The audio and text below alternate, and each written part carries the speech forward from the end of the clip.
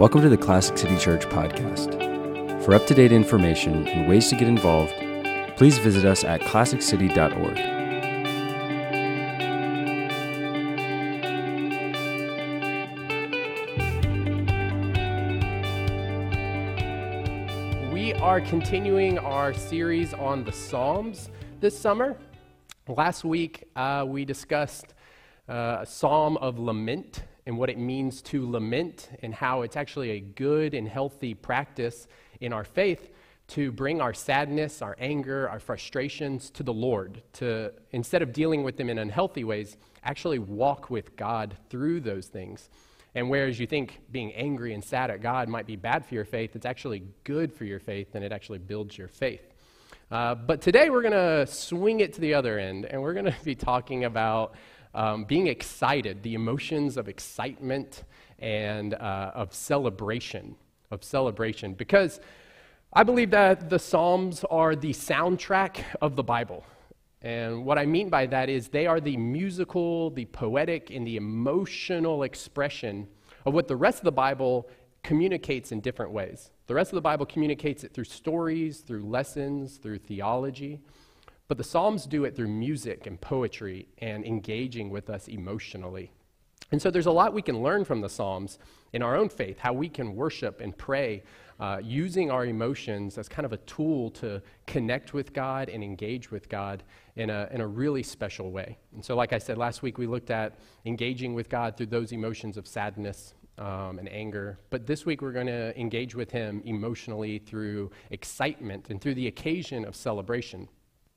Because a lot of the Psalms we're going to see actually are written for certain purposes. They're written for certain times and occasions in one's life or maybe throughout the year. And they're oftentimes written for festivals to celebrate certain actions or historical moments where God has performed something. And they're meant to engage with not just our thoughts, but our experiences. Right? And the ways in which we've experienced God and kind of communicate with Him through that. And I think it's really neat that actually today is a holiday, right? It's a holiday that we celebrate. It's the 4th of July, and for Americans, we celebrate freedom, independence. We celebrate just all the America and general values there. And we celebrate it in a lot of different ways. We cook out, we hang out with friends and family, and I think kind of the quintessential thing is the fireworks, right? Maybe you've already gone and seen some fireworks this weekend. Maybe you're going to go see some fireworks. Whether you like it or not, at home, quietly, you're going to hear fireworks off in the distance, whether you like them or don't like them. Apparently, I didn't realize that people have strong opinions about fireworks, but I guess that's social media now. Everyone's opinion is out there. And so there's a lot of ways that we express and celebrate the 4th of July. And even though we oftentimes associate maybe like Christmas with Christmas music, and even there's like Halloween has its own songs, even the 4th of July in a way has its own songs, right? Because there's lots of patriotic songs that kind of celebrate being an American or living in America or what America is all about. And of course, you have the national anthem, the Star-Spangled Banner. And I always mess that up. I get a little tongue-tied, so I'm glad I nailed that. And we have the national anthem, and we hear that, and we celebrate that. And if you go to a fireworks show, a lot of times there's music playing a lot of these patriotic songs. And some of the patriotic songs can be a little cheesy, a little hokey. But the national anthem obviously has a special place in our hearts. And if you ever go to like a ball game, you'll see some people very much, they're focused when the national anthem plays. But some people are trying to balance a drink and a hot dog and figure out where can I set it down so I can take off my hat, or where's our seats, or we're missing a kid, where'd he go? And you're focused on so many other things, right? We don't really engage with the national anthem necessarily in a very reverent or emotional way all the time. But for some people, during certain times, at certain contexts, in certain positions of life, the national anthem hits a little different than it might hit for like a 9-year-old at a ball game, right? It hits a little deeper. For instance, if you're a veteran, right? The national anthem is going to carry a lot more weight to you. Those words and the meanings are going to draw a lot of feelings and emotions and thoughts. You might think of sacrifices that you've made or sacrifices that others you served alongside made. And so the national anthem is going to carry a lot more meaning for you than maybe just an average other person. Also, maybe an immigrant who's gaining their citizenship. At their nationalization ceremony, they played the national anthem. We went on a trip to New York and went to Ellis Island, and there was a really cool, museum and exhibit. And at one point, you can watch some video clips from various nationalization ceremonies, and you see all these people from around the world just feeling incredibly emotional about that experience and that opportunity, right, to become a citizen here. And so I imagine when they're hearing the national anthem during that ceremony, it probably means a lot more to them in that moment than it ever meant or maybe will ever mean again because of those trials they went through, that journey they went to get there. And so people engage in a powerful way with that song because of the memories and the feelings and emotions that it draws. The Psalms are meant to serve for us as Christians, as believers, in a similar way. It's meant to draw up our memories of when God was faithful and maybe the hardships we've gone through that God walked with us through, the emotions that spring up and the occasions that take place. And for the Jewish people, a lot of the Psalms were actually used for holidays, like I said. We've got patriotic songs that we play a lot during 4th of July. We've got Christmas songs that we play during Christmas time. And they would sing many of these psalms during special occasions, during special festivals. And a lot of times when they're maybe on a pilgrimage to Jerusalem or to the temple, during their walk, during their travels, instead of singing "The Wheels on the Bus Go Round and Round," they would sing these psalms, right? As they're thinking about this journey they're going on, as they're thinking about going to go worship God and have this experience of intimacy with Him at His temple and worship, or during the festival as they're reflecting on God's goodness, because that's usually what most of their festivals were about, reflecting of the way that God had provided for them in the past and still does. They would sing these psalms that were written particularly for this purpose of celebrating God's goodness during these festivals. And so there's this engagement in that kind of way. And so today, as we're looking at a psalm that kind of captures the emotion of excitement, and we're looking at a psalm that is capturing this idea of celebration, I want us to remember that it is meant for occasions of celebration, but it's also meant to engage with us emotionally. And because last week I said we are emotional beings, I think we all know that. But if you read the Bible, God is an emotional being. We have emotions because God imprinted His emotions on us. Now, we don't always handle our emotions in the most healthy way, but God does. And the Psalms are a great model for us to know how to handle those emotions and to celebrate or observe those occasions in a really significant and powerful way. And so I really want us to think about that, engaging emotionally in our faith. Right? I really want us to think about that, especially in the context of things being exciting. And I think there's a really neat story in the Bible about King David that kind of communicates just what God is looking for when He's looking for us to really emotionally, in an authentic and genuinely way, engage with Him. At this point in history of Israel, this story takes place in 2 Samuel 6. But at this point in Israel's history, they have conquered the promised land. They've established a kingdom, and King David, probably the most famous Israeli king after Jesus, was established. He realized that they needed the Ark of the Covenant back. Now, if you don't know what the Ark of the Covenant, it's just, for all intents and purposes, it's this big, holy chest where God's presence dwelled. Basically, the ways in which God kind of manifested Himself during that time and related to His people was through His presence here. And, He would bless people and curse people kind of through the parameters of this chest. And that's all you need to know, that it's super important to God's people, and it's where His presence really dwelt. Well, for a long time, this chest, the Ark of the Covenant, ended up in the possession of God's enemies, or Israel's enemies, the Philistines. It ended up in the possession of some village who kind of disrespected it, and so God kind of cursed them, and so they were like, send it away. And it ended up in some guy's barn out in the country, just this guy all by himself.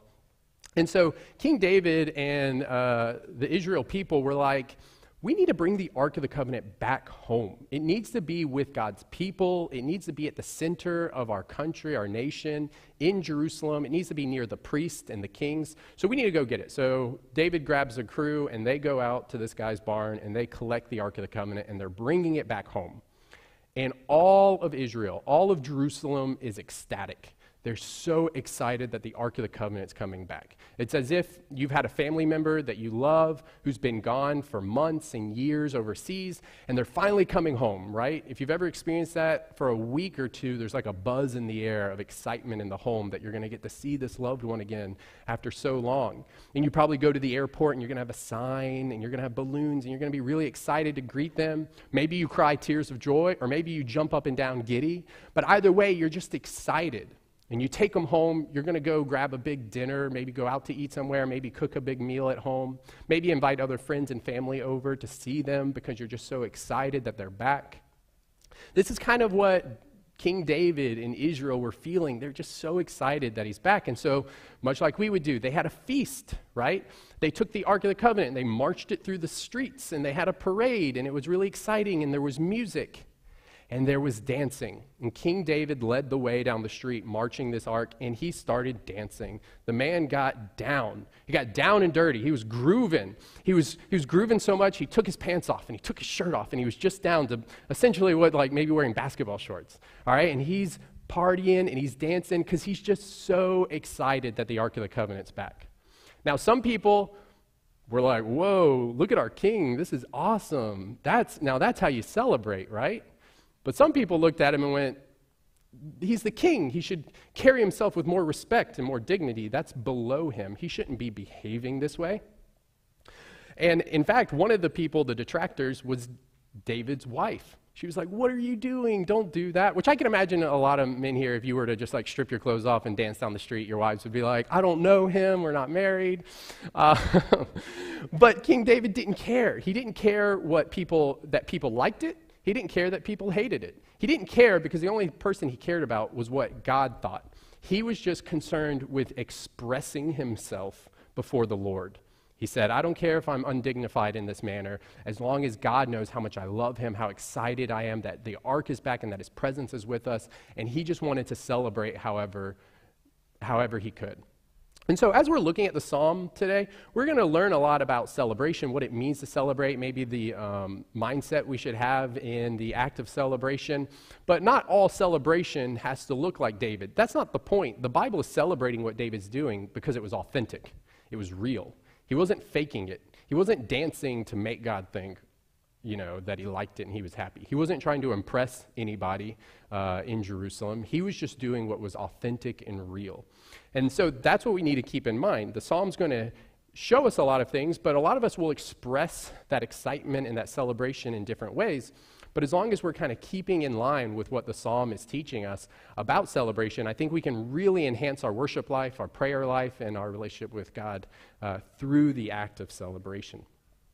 So with that, let's look. We're at Psalm 100. I probably should have gave you a heads up if you want to turn there, but we're on Psalm 100. And it's a really short psalm, and I picked it just because we can easily read it from front to back real quick, but there's just a lot of little nuggets in there. And so we're going to see that even just in a little short poem, a little short song, that a lot can be communicated.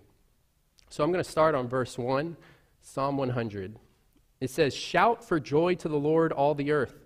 Worship the Lord with gladness. Come before him with joyful songs. Know that the Lord is God. It is he who made us, and we are his. We are his people, the sheep of his pasture. And enter his gates with thanksgiving, and his courts with praise. Give thanks to him and praise his name. For the Lord is good, and his love endures forever. All right, like I said,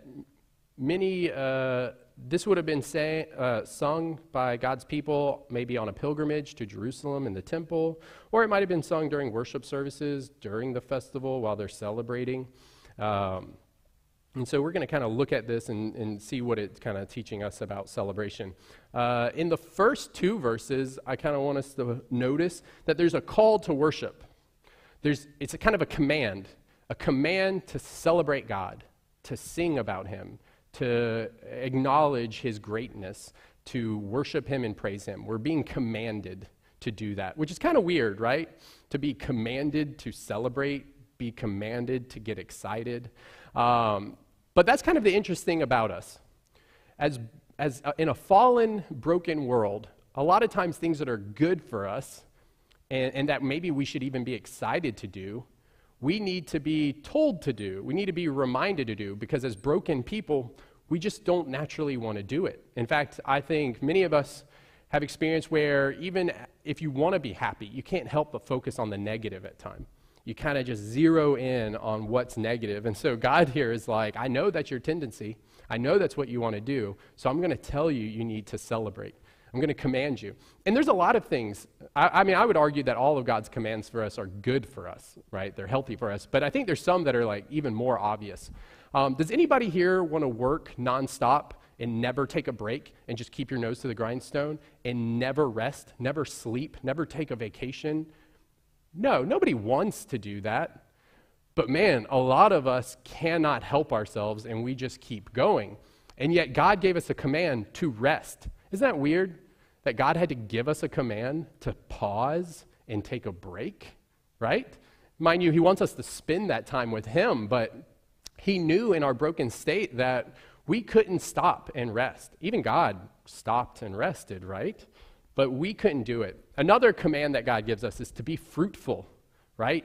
To make babies, to build community, to develop friendships, to be fruitful and multiply. God commanded us to do that. Why? That seems like that should just be a natural thing as the human race that we would want to do, right? That's just something that people desire and want. But as broken people, apparently God felt it necessary to command us to do it, right? And in the same way, God is commanding us to celebrate.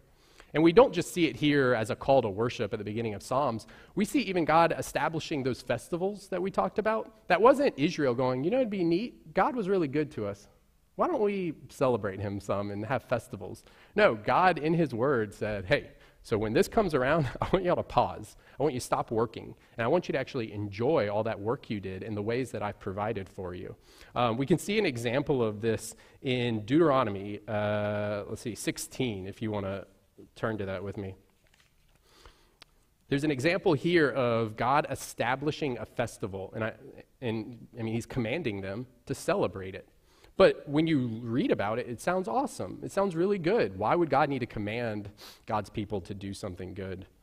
And so in verse 13, chapter 16 of Deuteronomy, verse 13, it says, "Celebrate the festival of tabernacles for 7 days after you have gathered the produce of your threshing floor and your winepress.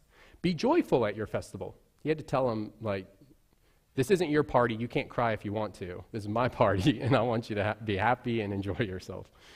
All right? You, your sons and daughters, your male and female servants, the Levites, the foreigners, the fatherless, the widows who live in your town. He's like, I don't care. I don't even care if they helped you grow the crops. Everyone gets to stop. Everyone gets to enjoy. Everyone gets to party. All right? And then verse 15, "For 7 days celebrate the festival to the Lord your God at the place the Lord will choose. For the Lord your God will bless you in all your harvest and in all the work of your hands, and your joy will be complete." So let me give a little bit of context for this particular festival. It's called the Festival of the Tabernacles because the tabernacle is a really large, sturdy tent. And it's called the Festival of the Tabernacles because for 40 years, while the Jewish people, after they were freed from Egypt, they wandered the wilderness and the desert for 40 years. And so they would pop these tabernacles up, these tents up, and then after a while, they would pack them back up, move around, and then pop them up somewhere else, and then pack them up and move around and pop them up again. And so the Festival of the Tabernacle is to remind them of this time, to celebrate this time when they lived in the wilderness and God provided for them. Because they couldn't grow crops.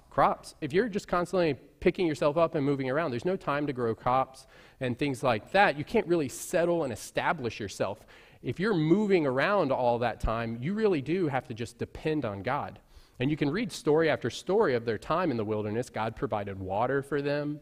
God provided manna from heaven, this like bread-like substance that would just appear on the ground in the morning. God provided quail, which if you've had quail, it's really good, very delicious. And so God was providing in all of these really incredible ways. But every morning, they didn't know. They didn't know if they would have it. They were having to live by faith every single day and receive the goodness that God gave them.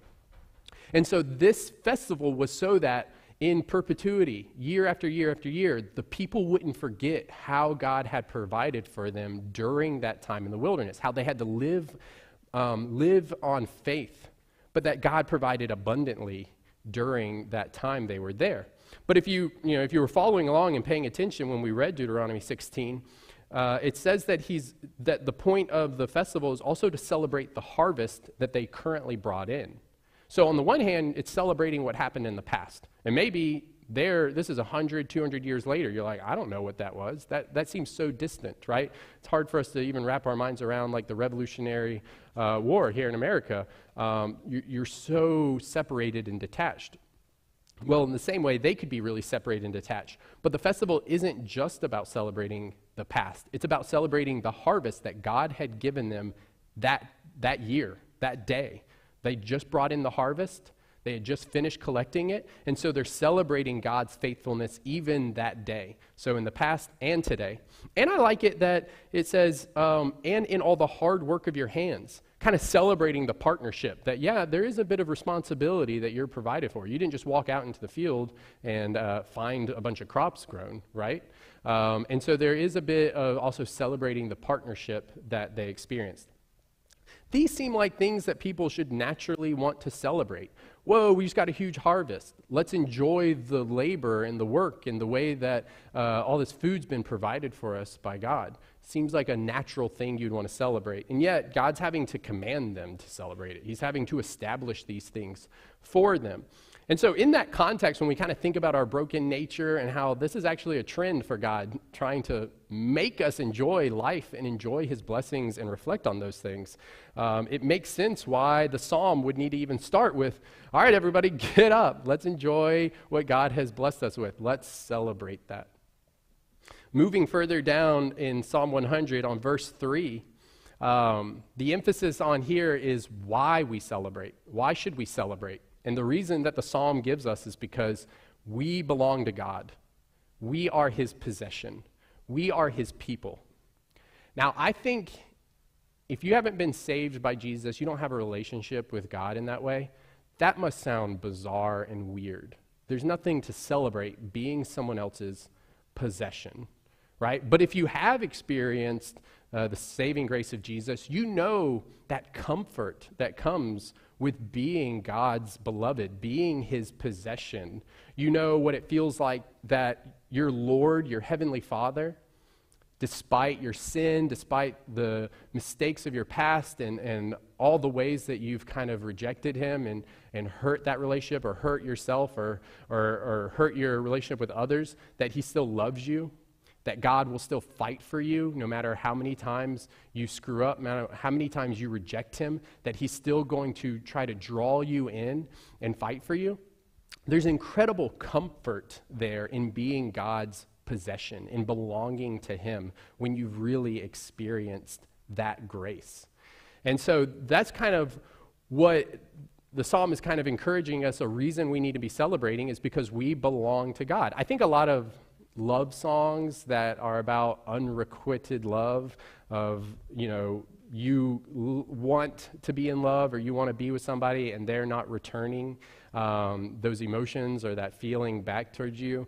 The songs sing about needing somebody or wishing that somebody would care about them or wishing somebody would fight to be with them no matter what the struggle looks like or what comes their way. So many love songs convey that idea, and I think that's just a natural thing that's built in us. We desire to be wanted and to belong to somebody.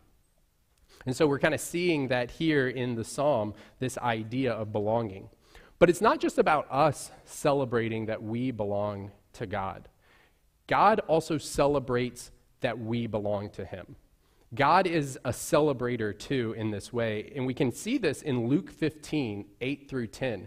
Jesus is telling a parable, and he's trying to teach his disciples in this instance about just how much God values his people, how much he values each one of us.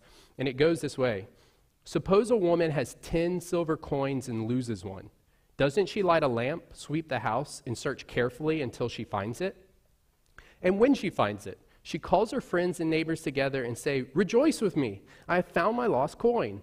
In the same way, I tell you, there is rejoicing in the presence of the angels of God over one sinner who repents. We're all broken. We're all sinners. And when God saves us, does he say, "All right, human, scurry along, you're welcome"? No, it tells us that he celebrates. He goes, my child is restored to me. My daughter has been redeemed. My son has been saved, and I'm so excited. I'm going to make all the angels party alongside me. All right? There's partying in heaven. There's music, there's dancing, and there's celebrating that we now belong to him. So on the one hand, Psalm is saying, celebrate because you belong to God. But on the other hand, God's saying, I'm celebrating. Join with me because you belong to me. And this is a big motivation for our celebration. No matter when times are hard or times are bad, things aren't going your way, it doesn't change the fact that you belong to God, and that's always something worth celebrating. And then finally, in verses 4 and 5, I think we see another emphasis on our motivation for celebrating, and that's on focusing on God's love and his mercy. His love and mercy. The Psalm of Celebration kind of wraps up talking and emphasizing God's love and mercy. And that's actually something we talked about last week when we talked about laments. Most laments actually kind of rest on this final idea that God loves us and that he is merciful to us, that he is filled with love and mercy. Now, in a lament, it's kind of like a resolve. It's like a rock you're clinging to in the storm, right? But then in the Psalm of Celebration, it's more of like the reason why you're filled with energy. It's the thing that kind of carries you and lifts you, right?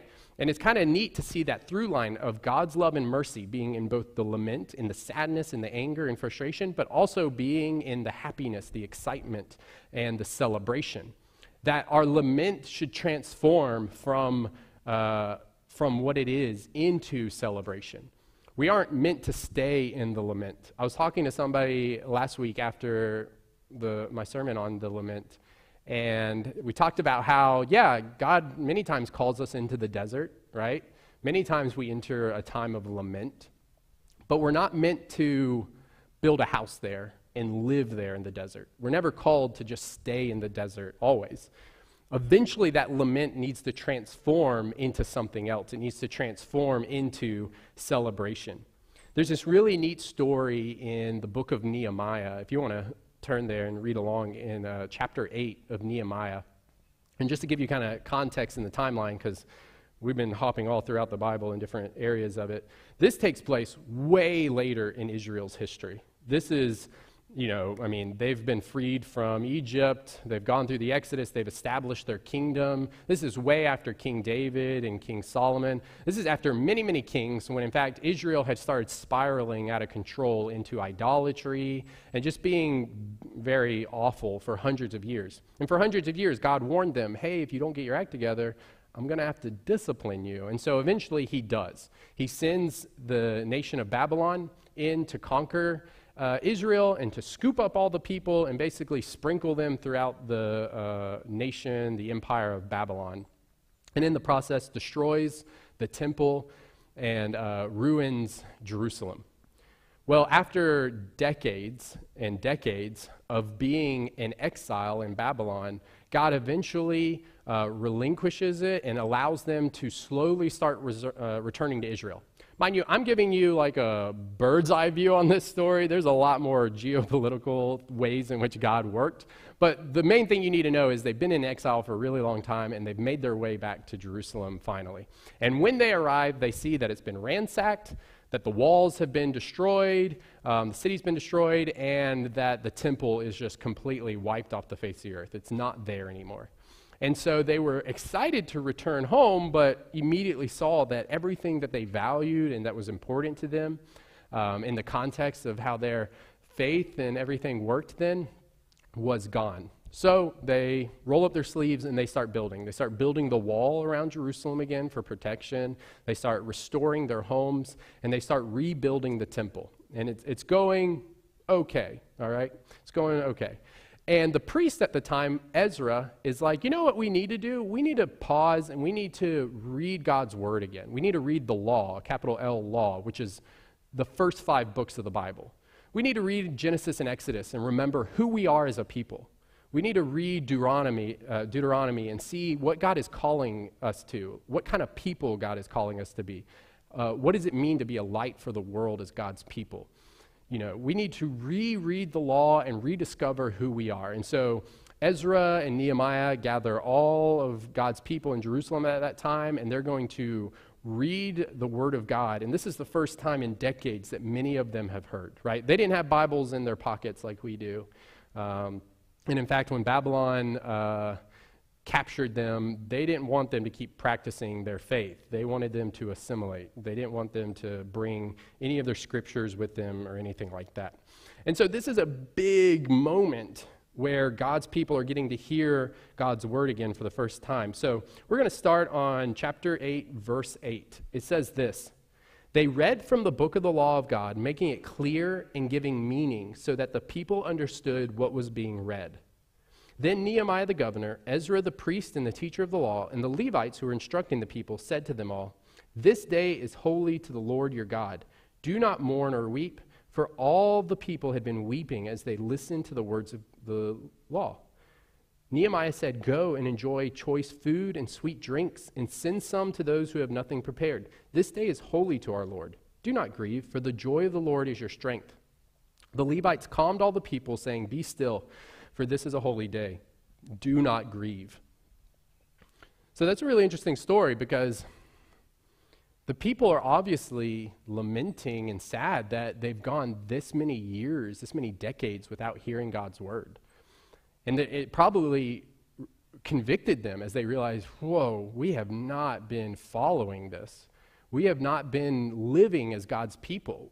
We've totally forgotten who we are. And that was probably shocking for them and disheartening for them.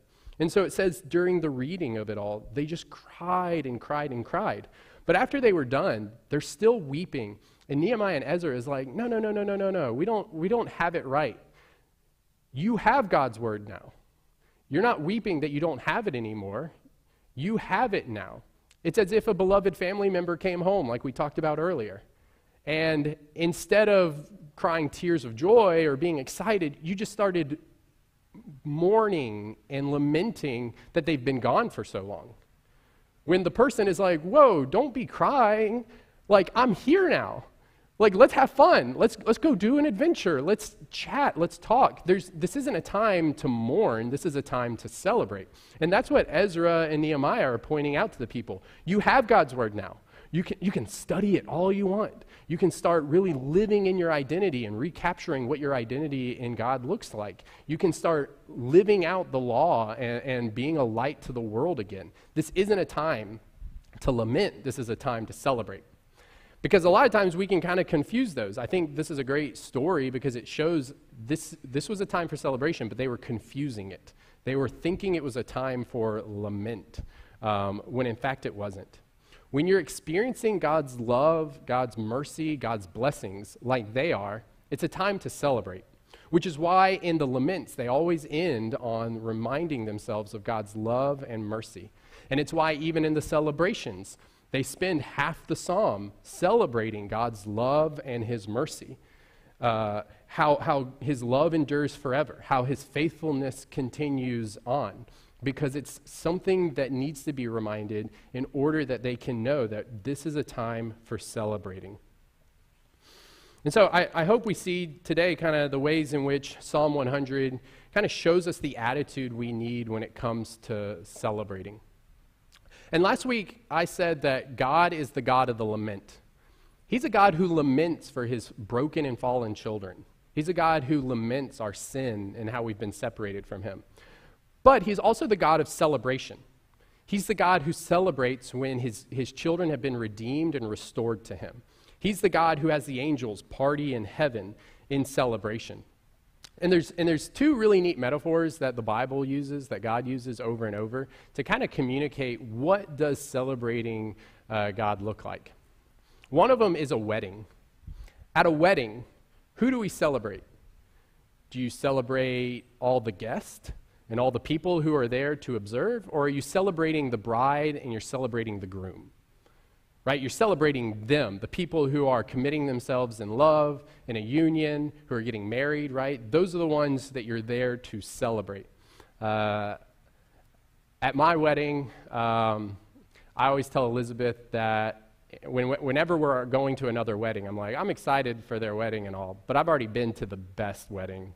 I've already been to the best reception because that was our reception, because it had all of our favorite people there. It had all of our favorite foods. It had all of my favorite desserts and things like that. It had all of our favorite songs that we got to pick. It was the best wedding reception for us because it was about our love. It was about our time.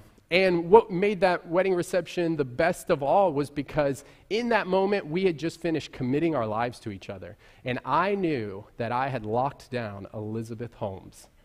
I knew it. I was like, she's mine. I don't have to worry. I don't have to stress. I don't have a care in the world anymore because I've done it. I locked her down. She's mine. I was just filled with comfort, It's like one of those things where I can be as dumb as I want on the dance floor right now because I'm just so happy. I'm just so happy. Everything has gone my way. That's how God wants us to think about celebrating him. We are invited to the wedding feast of the bridegroom. And you know what's really cool? We're the bride. His church is the bride. And we're called to celebrate, to feast, to sing, and to dance in celebration like it's a wedding. Another way that God calls us to celebrate is to celebrate like we're celebrating a victory.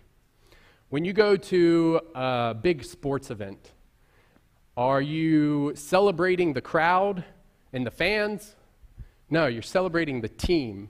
You're celebrating the players. When they bring home a victory, it was them who practiced all week long. It was them who prepared. It's them who strived and fought tooth and nail to get that victory. They're the ones who you're celebrating. But what's really neat is, as a fan, you know this feeling. You feel like you won. You're like, I had victory, even though you did nothing.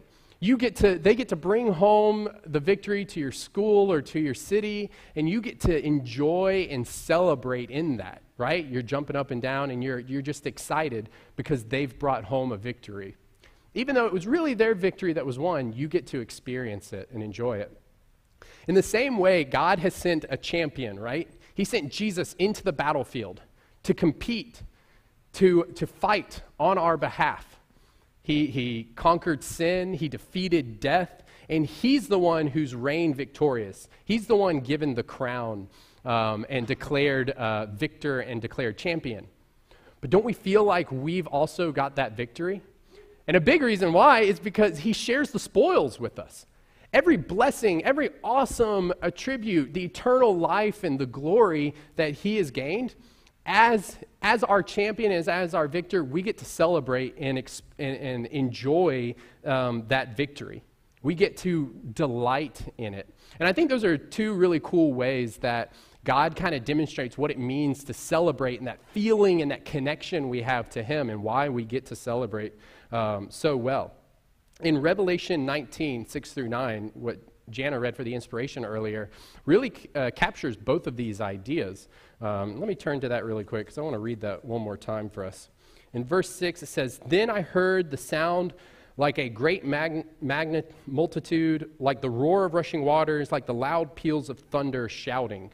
You might be like, oh, some weird magical noise. No, it's the sound of a crowd cheering as loud as possible. If you've ever been in a stadium when an incredible play takes place and the whole stadium just erupts and roars, and it's like it doesn't sound like people. It sounds like something else.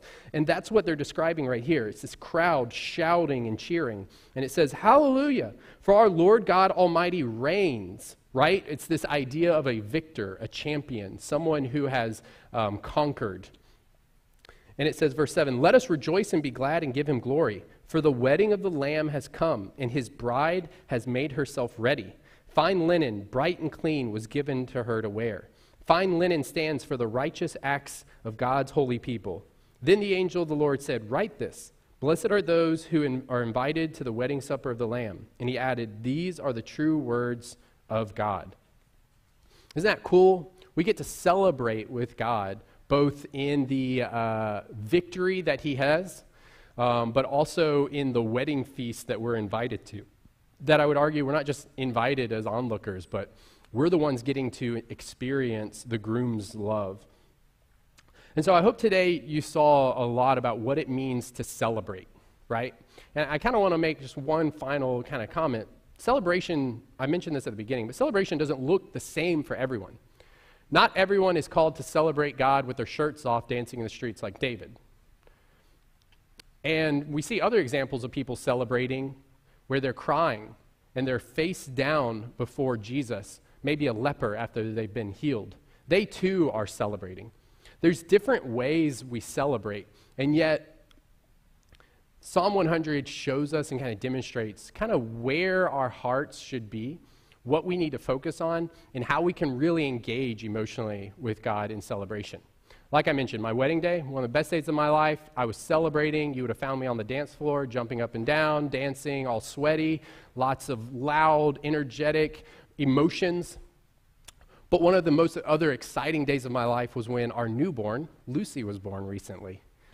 And in that day, we sat quietly in a cold hospital, eating bland food, not nearly as exciting as all that other food we ate at our wedding. But we were just beaming, just staring at her in the quiet, just staring at our newborn. And in both situations, I would describe myself as same amount of excitement, same amount of celebration, even though it was manifesting itself very differently. And so it doesn't matter how we're manifesting it. Is it real? Is it genuine? And is it focusing on the things that Psalm 100 shows us? Are we being convicted in following God's command to celebrate because it's healthy for us? And is it being authentic? Are we doing it because we belong to God? Are we joining in and celebrating with God because He's excited that we belong to Him? And are we delighting in His love and mercy? Is that being the through line that carries us, whether it's through the sad, angry moments or the happy, exciting moments or even just the boring moments? Are we being reminded and focusing on His love and mercy to carry us through so we can continue to celebrate? And so that's how I want us to be motivated in our celebration, to show our excitement for the Lord, to really engage with Him and model those emotional interactions and occasions on this psalm. Let's bask in the victory of Christ. Let's feast in the wedding of the Lamb. Let's pray. Lord, thank you so much for your mercy, for your love. Thank you so much that we belong to you. Thank you so much that you instruct us in celebrating you. We pray, Lord, that we would celebrate, that we would see your glory for what it truly is, that we could really embrace and experience that in a really powerful way so that it grows our faith, so that we can authentically engage with you in a really powerful way. We just lift this up in your Son's name, Jesus Christ. Amen.